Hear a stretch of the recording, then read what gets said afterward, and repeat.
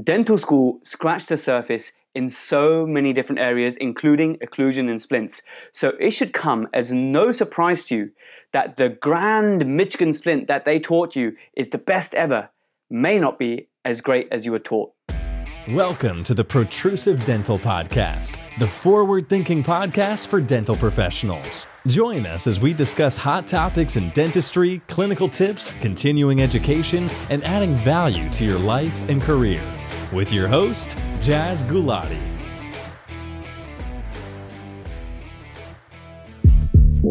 Hello, fellow dental geeks, and welcome to episode 40 of the Protrusive Dental Podcast. Now, this is the third one of Splintember, and it's going to totally upset so many dentists. It's going to make you guys, some of you, very angry, very hurt, very upset, and I make no apologies for it. You know, this needs to be out there, and let's try and keep an open mind and learn, and maybe I'll learn something from you guys as well, from the backlash. But really, I've done my homework now, and I've come to a conclusion that Michigan splints are overrated. But before we go there, I'm going to share with you two protrusive dental pearls, two brand new ones, and these were sent to me by the protrusive dental community. Thanks so much, guys, for listening, and I want to put your stuff out there as well. So the first one is from my buddy Sim Singh. He's from London, and his Instagram handle is at Dr. Simba _. Now, Sim is a young dentist, and what he's told me is that now that there's so much time available because of fallow time and COVID-19 restrictions and whatnot, he's finding it so useful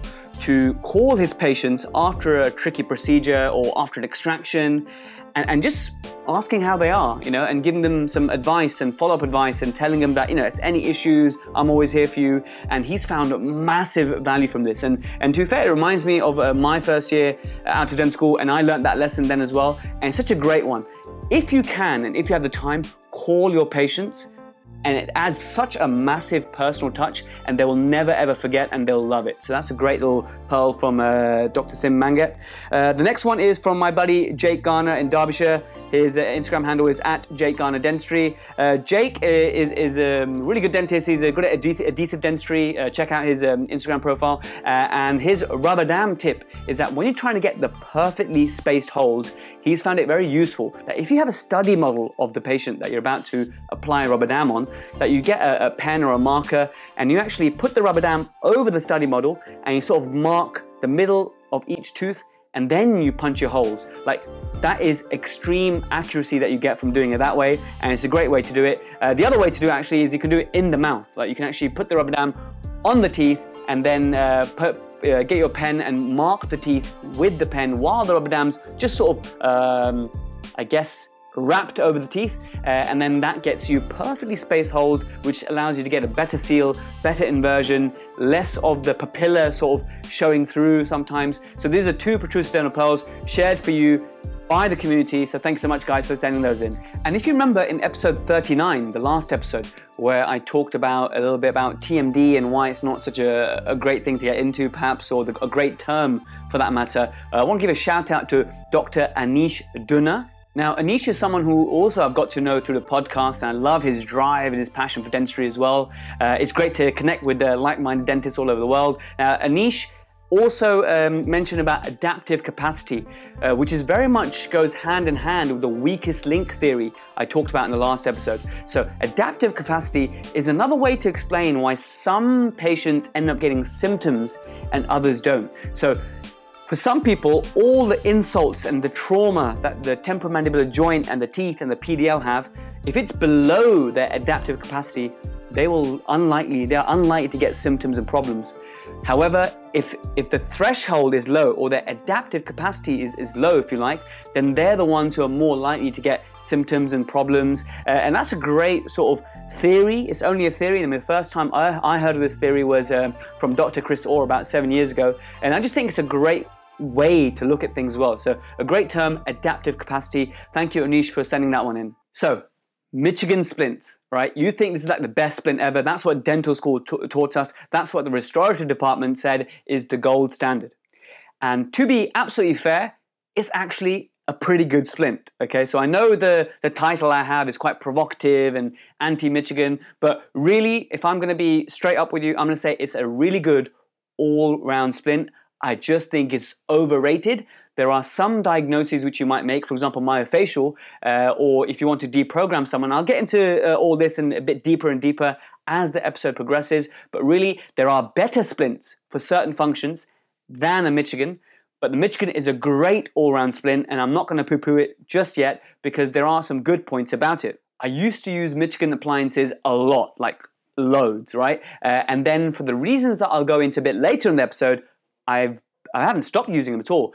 I tend to use Michigan appliances when perhaps they've worn one already and they've worn through it and they were able to have good compliance with it and good results with it, and I'll remake them a Michigan splint or a Tanner appliance. Now, I tend to use Michigans nowadays for cases where I'm not 100% sure of the diagnosis. It's a bit tricky. There's some joint-related issues and some muscle-related issues, and perhaps the joint may not be able to accept load, and I'll go into that a bit more. And if I find that it's more of a slightly more of a joint-related issue than a muscle-related issue, speaking globally, then I might be tempted to give a Michigan appliance in that case. So let's just start with the basics.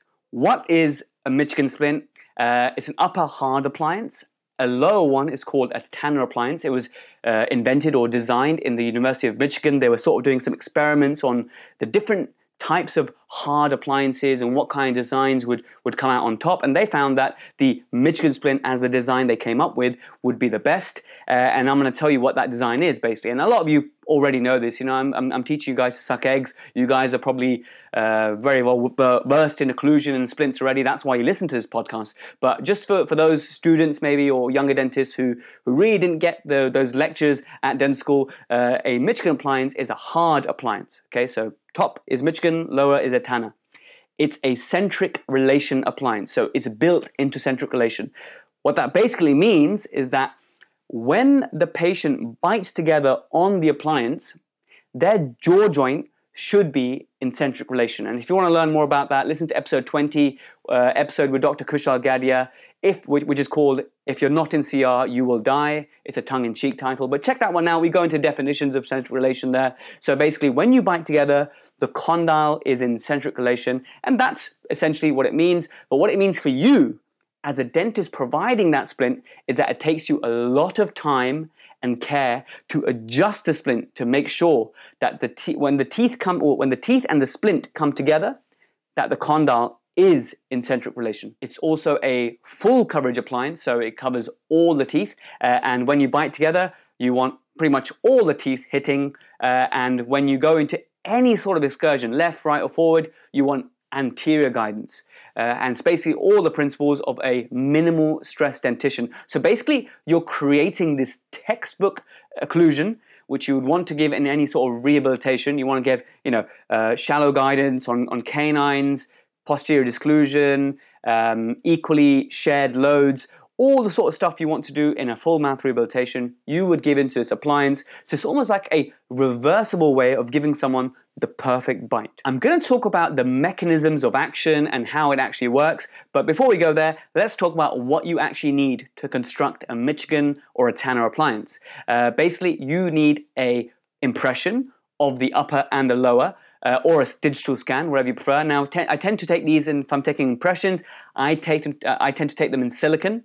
Alginates, I just don't trust anymore, even with appliances. I used to know a technician who said, send me anything, it doesn't matter. But eventually, when you find that the odd case, the appliance is fitting the model, but it's not fitting your patient, it's probably because the alginate distorted and the model is not now an accurate representation of your patient. So really just stick to PVS or take digital scans. So you've got your models.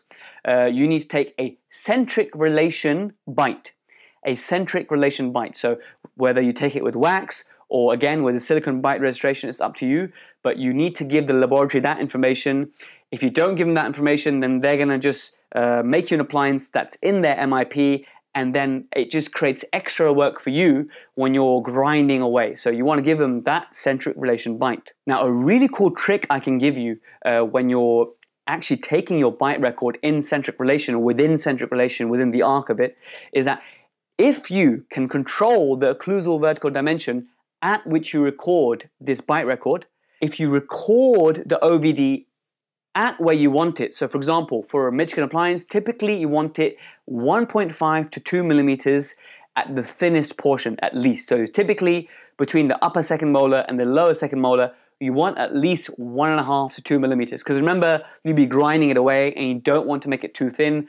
A lot of the times, if you've seen failed Michigan appliances, you'll usually find perforations in this area. So you want to have that minimum thickness for strength. So when I do it, I tend to use a leaf gauge.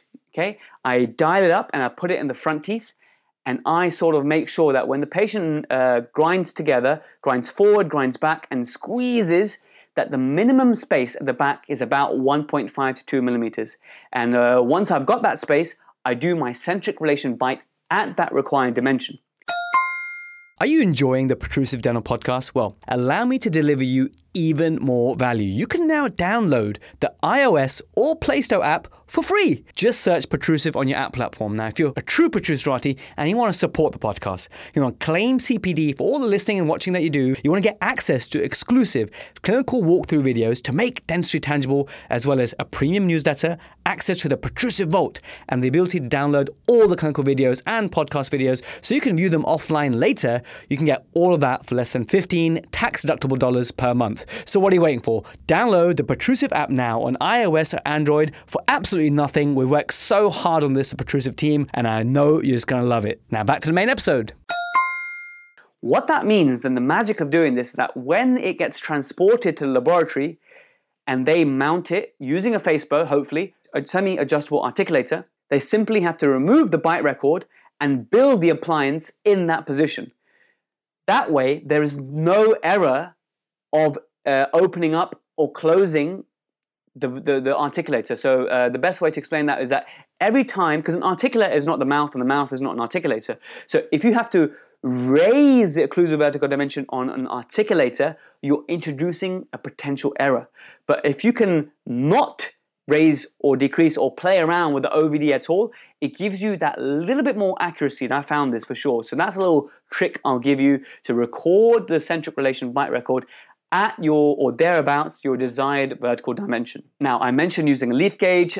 Typically, another way to do this is to use a Lucijig, which is made of acrylic, for example. Something like Durolay can be used to make one, or even some snap or trim acrylic around the front teeth. And when the patient bites together, there's back teeth separated and they can slide around, and you can hopefully deprogram them while they're in the chair and get their centric relation record. So I'm not going to go into too much detail because it's almost impossible in a podcast to do that, but you recorded your centric relation bite, you've got your scans or your impressions, you've sent that, and as I already mentioned, a FaceBow is ideal. Now, have I made a Michigan splint before without a FaceBow? Yes, I have.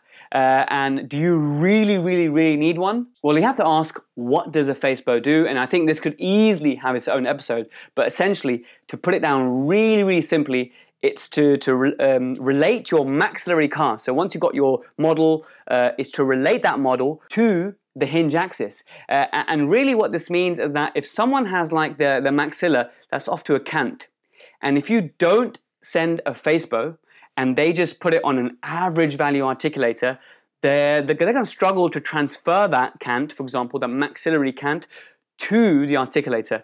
And when you get an appliance back, you might find that it's hitting on one side and not the other. So you can still make one without a FaceBow, but hopefully, if you've done your FaceBow correctly, that it'll give you more detail for your patient compared to an average value articulator, because now it's on a semi-adjustable articulator, and this will hopefully translate into saved time. Whether or not this actually translates to save time or not, I'm not sure if there is a study that's been done comparing a Michigan appliance and how long it takes to equilibrate with and without a FaceBow. If anyone knows of one, that's a really cool idea. Please send it to me. But really, if you want to give your technician as much as possible, they will use your FaceBow to actually mount the casts or models on the semi-adjustable articulator, and hopefully that will give a more accurate representation of what's happening in your patient, although we know already that articulators generally are nowhere near as what's said that the best articulator is the TMJ in the mouth. But anyway, that's a whole different discussion. So in an ideal world, if you're going to make a Michigan retainer, it would be a good idea if you have one available to send a Facebook transfer. Now, I'm just like 10 or 15 minutes into this episode and I'm already kind of like regretting it because I'm thinking, are you guys able to follow what I'm saying? Now, for those of you who are very experienced, have been on loads of occlusion courses, you guys will hopefully be able to follow me, but I'm very mindful that a lot of this stuff people don't like to listen to as much because it's a bit too heavy. So stick with me. If you don't understand anything, please message me or I'll recommend some recommended reading, or I'll make some more episodes that really go down into the basics. For example, I can totally do one about face bows all day long, the different types and stuff. But just follow me now, and I'm sorry if I'm losing you. So how does a Michigan splint work? So now you've sent all your records to the lab, they've sent you back an appliance, you're going to give it to your patient, but how does it actually work? Well, I've told you already, it's going to create a minimal stress dentition. It's going to create the ideal occlusion within an acrylic appliance, so you're not having to do all this work in a patient's mouth. So this is all reversible in the form of a splint. And really it goes into the principles of biomechanics, right? If you get the patient into anterior guidance in all excursions, then that's the furthest away from the temporomandibular joint hinge, and because it's further away, it's that whole nutcracker analogy again. The forces are lower, and also the anterior temporalis muscle switches off when you're grinding on the front, especially when you get to incisors. By then, the muscle activity is significantly reduced, and you're furthest away from your nutcracker forces from the TMJ hinge, so the whole lever concept. So that's basically how the main bulk of it works. So when you bite together, everything is shared. When you clench, it's generally shared. And on excursions, it's all at the front, not at the back, to keep the muscles calm. So why do you want even contacts? Now, it's fairly self-explanatory, right? But the way my mind works is that I always think about, okay, what if an appliance wasn't even contact? And I think once you understand this, it really drives home exactly the role of a Michigan. So for example, imagine I made you an appliance and it was an upper Michigan, except I got my acrylic burr and I cut it right in half. So let's say now you're wearing a right-sided Michigan appliance and nothing on the left. So that you don't have anything between your left-hand side teeth. So now when you bite together and you've got equal contact on the right side and nothing biting on the right side, picture this. What happens when you clench your teeth together up against the splint, okay? So your muscles contract. When your muscles contract, your teeth crash into the splint, and the splint then causes the PDL of the teeth to compress, because now your teeth are now absorbing the load. And as you contract, as you bite, then the temporomandibular joint or the condyle gives some degree of load to the glenoid fossa area, or hopefully, if you've got a healthy disc, through the disc, and hopefully through the middle part of the disc. Now that's all happening on the right side where you have the splint. What's happening on the other side where you don't have a splint? Well, you don't have the teeth and PDL to absorb any of the load, and your muscles are going hard.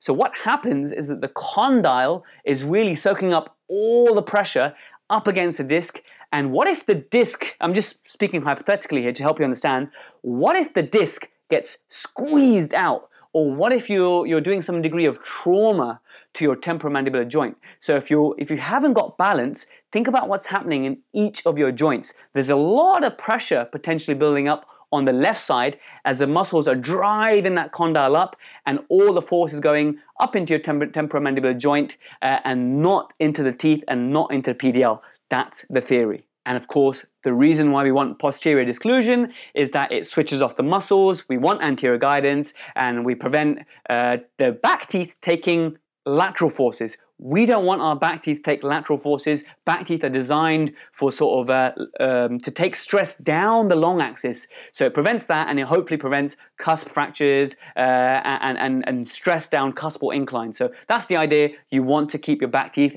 out of it during any excursions. Are you following me so far? I really hope so, because the next bit, it gets a little bit more complicated, right? So there's a muscle called the lateral pterygoid, and hopefully that will be relaxed. So the idea of the Michigan and a lot of the splints is that it will relax the lateral pterygoid muscles. Okay, so I'm going to try and keep this really basic with the lateral pterygoid muscle because it can get really complex. And, like I said, in a podcast version, without any videos or dissections and whatnot, there's very limited stuff I can share. But lateral pterygoid muscle is basically a super muscle. At a basic level, its functions are to help you open your mouth, help you to protrude your jaw forwards, for example, and also to wiggle your jaw or go into excursions left and right. And the way that works is that when one or maybe the right side lateral pterygoid contracts, then your jaw will go to the right. And if the left one contracts and the other one doesn't, your jaw will go to the left. So that's generally how it works with the lateral pterygoid. Now, here's the cool bit when it comes to why us occlusion fanatics care and know about the lateral pterygoid so much and why it's such an important super muscle is because of this, right? Remember in dental school when they told us that 90+% of us, we do not have our MIP being equal to our centric relation contact point. Now, there's so many different terms for all this, and this is why occlusion can get so confusing, right? Like there's terminologies that are always evolving. For example, centric occlusion used to mean your maximum intercuspal position, but then the definition changed, and centric occlusion actually now means your first point of contact, which I just referred to as a centric relation contact point. So no wonder people get confused with occlusion because of changing terminologies constantly. So 90% of us, our MIP and our centric relation contact point is not the same. So 90+% of us have a slide. So we all, or 90% of us, have a slide from our centric relation contact point. So when your condyle is within the arc of centric relation and we bring our, or if you close our mandible within centric relation, eventually the first teeth to hit will be your centric relation contact point, and then your teeth will slide into your maximum intercuspal position. And this slide could be horizontal, it could be vertical, it could be a little bit of both. And essentially, we all have a slide, or most of us have a slide. So why is it that every time you close your teeth together and bring your teeth together, that you don't hit this CRCP first and then sort of slide into your MIP? Why is it that we can, almost predictably, when we close our teeth together, we have this muscle memory that our teeth will meet together as they should, and we're not sort of clattering on these interferences or cuspal inclines before we reach where our teeth like to meet together. There's a reason for this, and that reason is the lateral pterygoid muscle. It remembers. It has these muscle engrams, if you like, that's almost programmed to take you to your MIP. Hence why the term deprogramming.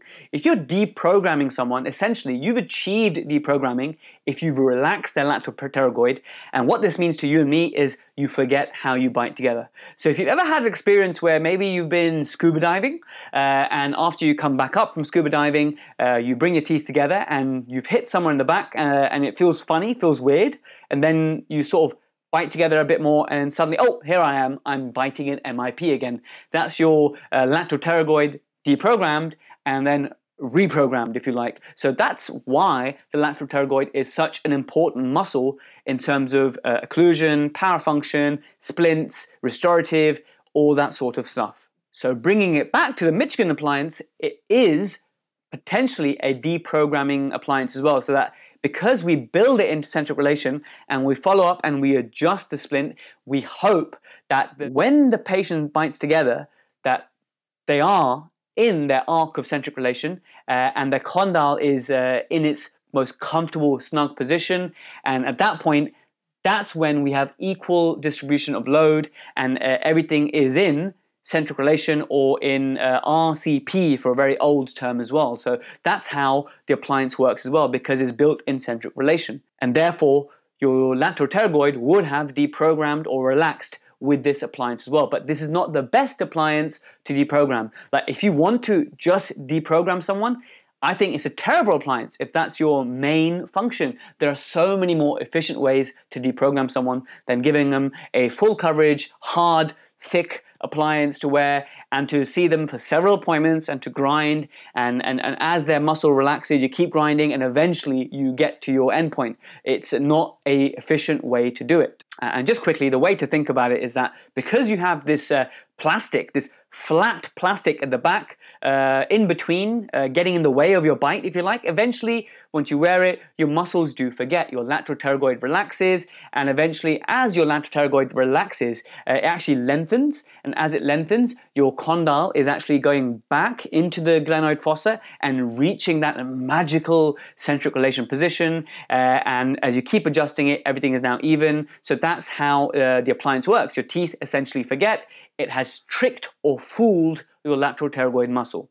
So to recap, it's to create your ideal perfect occlusion in acrylic, and also at the same time to deprogram your muscles, namely the lateral pterygoids, so that everything is now relaxed and everything is evenly distributed with the correct anterior guidance in place. So again, the minimally stressed dentition. That's the idea of the Michigan appliance for the top, or the Tanner appliance for the lower. It is a great all-round splint, and it's very useful in a lot of scenarios, especially when I'm unsure of the diagnosis, and it's the safest one that you can give. Like if you're not sure and if you want something to work, give him a Michigan, give him a Tanner. A lot of the diagnoses do respond well to a Michigan or Tanner, but there are some major drawbacks which I'm going to go into now. So there's a reason why I've got some beef with the Michigan, or I've got a problem with the Tanner, and I'm going to go into that now, and you'll learn why I think it is an overrated appliance. Number one, so the number one reason why I think the Michigan appliance is overrated is because how many dentists are actually doing it properly? Like if you're going to do a Michigan or if you're going to do a Tanner, do it properly. Like do it all properly, textbook, equilibrate it. Spend those hours equilibrating, verify, follow up your patient, bring them in again, check that when they bite together, they are in centric relation or within the arc of CR, and that they continually have even contacts, and they have a degree of freedom in centric, and again, I'll go into that in some other episode, and that they have the perfect shallow canine guidance that's enough to disclude the posterior. How many appliances have you seen which are actually equilibrated properly? Because I've seen loads that are just plug and play, i.e., hey, I'm giving you a Michigan splint, here it is, wear it, goodbye. No care and attention has been given, and there's a reason for this, right? There's a reason why a dentist might not equilibrate a Michigan or a Tanner properly, because of money. Okay, it takes time, and if you don't have the communication skills to bring that value to the patient of why you need to spend a few hours and lots of money. Now let's talk about money, right? When I charge for a Michigan splint, I'm typically in the £700 to £900 region, sometimes more, depending on the case, because I have an idea of which cases might be tricky and I might need more time and more adjustments and more follow-up, and which won't be.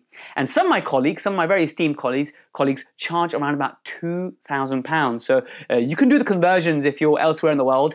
This is, when done properly, an expensive appliance because it uses up lots of chair time and lots of expertise to get it perfectly equilibrated. So because the fee being so high, that a lot of patients won't accept it, so the dentists sort of do a quick job, if you like, and give an appliance which really isn't. I mean, they call it a Michigan or a Tanner. It's just a hard, flat appliance, or a hard appliance with a ramp, but not built in centric relation. And there are some disadvantages of making an appliance not in centric relation, which I'm going to hopefully go into in one of the episodes soon. But basically, number one beef I have with these appliances, that most of them that I've seen and from what I hear of are not equilibrated properly for that reason. Oh, and by the way, I almost forgot to mention, you know that rule that we have as dentists, that whatever your technicians or laboratory fee is, you multiply it by a factor of 3, 4, or 5, and that should be your fee to the patient?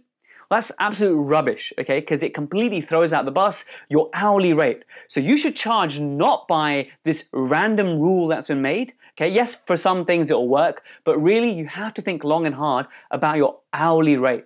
And you could be making a massive loss if you're doing Michigan splints and you're putting in the time, effort, and care to give them the best appliance, and if you're not charging appropriately, respecting your hourly rate is very, very important. So bear that in mind. Number 2 reason of why Michigan splints are overrated, okay?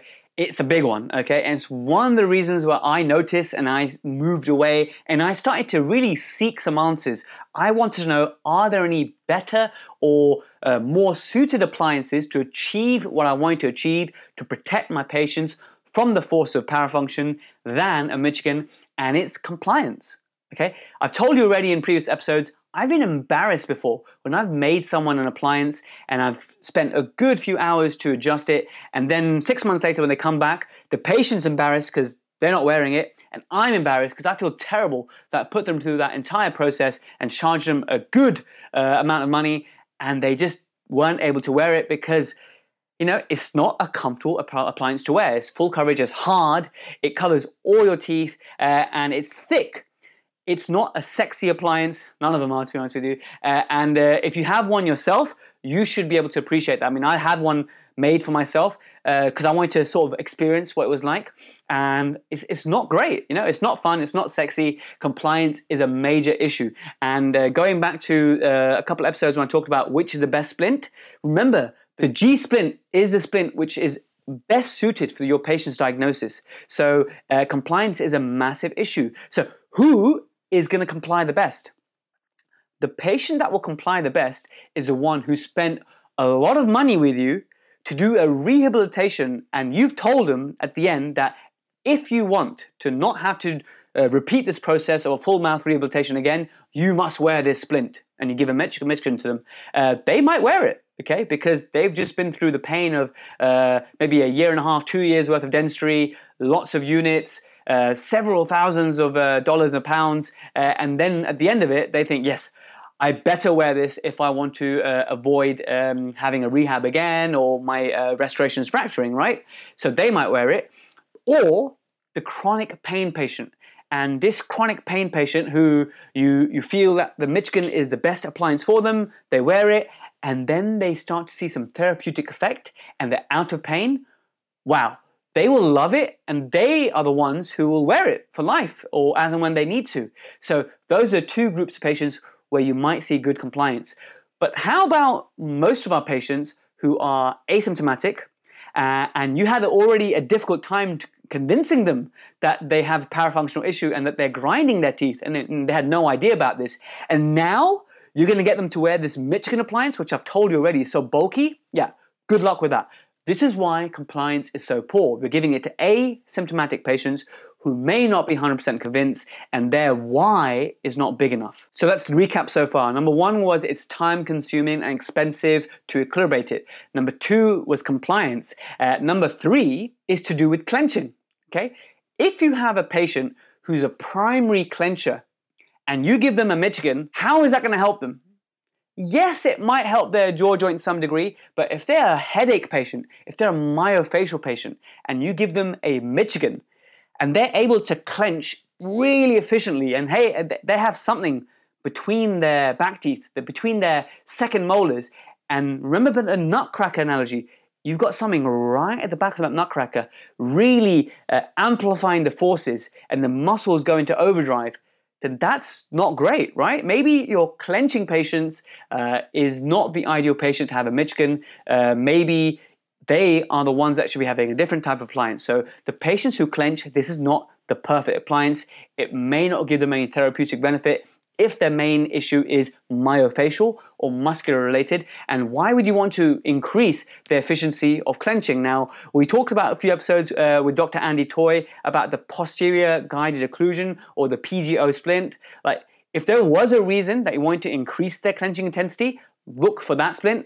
Michigans are neither here nor there, and really for primary clenchers, it's really not indicated. And actually, those are the patients I'm convinced that it's the primary clenchers who come in and the back of their appliance has fractured, right? If it's only about 1.5 millimeters thin around the back, then they can clench right through that. So your primary clenchers is another reason why Michigan appliance is overrated. You've got to get your diagnosis right. Okay guys, we're almost at the end of these disadvantages of the Michigan appliance, and you're going to love this one. This one's going to blow your mind. It blew my mind when I started to reflect on this, okay? So the 4th disadvantage of a Michigan appliance is the following, right?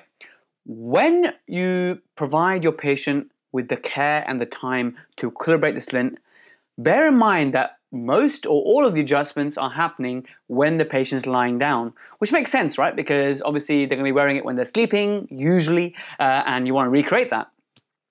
So all of the adjustments are done when the patient is supine and laying down. Now, what about you? When you're sleeping, what position do you sleep in? Do you sleep perfectly on your back? Some of you might. Do you stay like that the whole night? Do this little trick for me. Bring your teeth together. Bite together.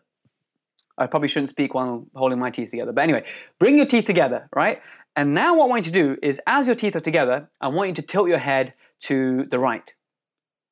Okay? If you tilt it, right? So now just sort of focus in on which teeth are contacting, right? And now head back to the middle. And now tilt your head to the left. And head back to the middle. And now tilt your head forwards. And all the way back. Stretch up, okay? And back to the middle.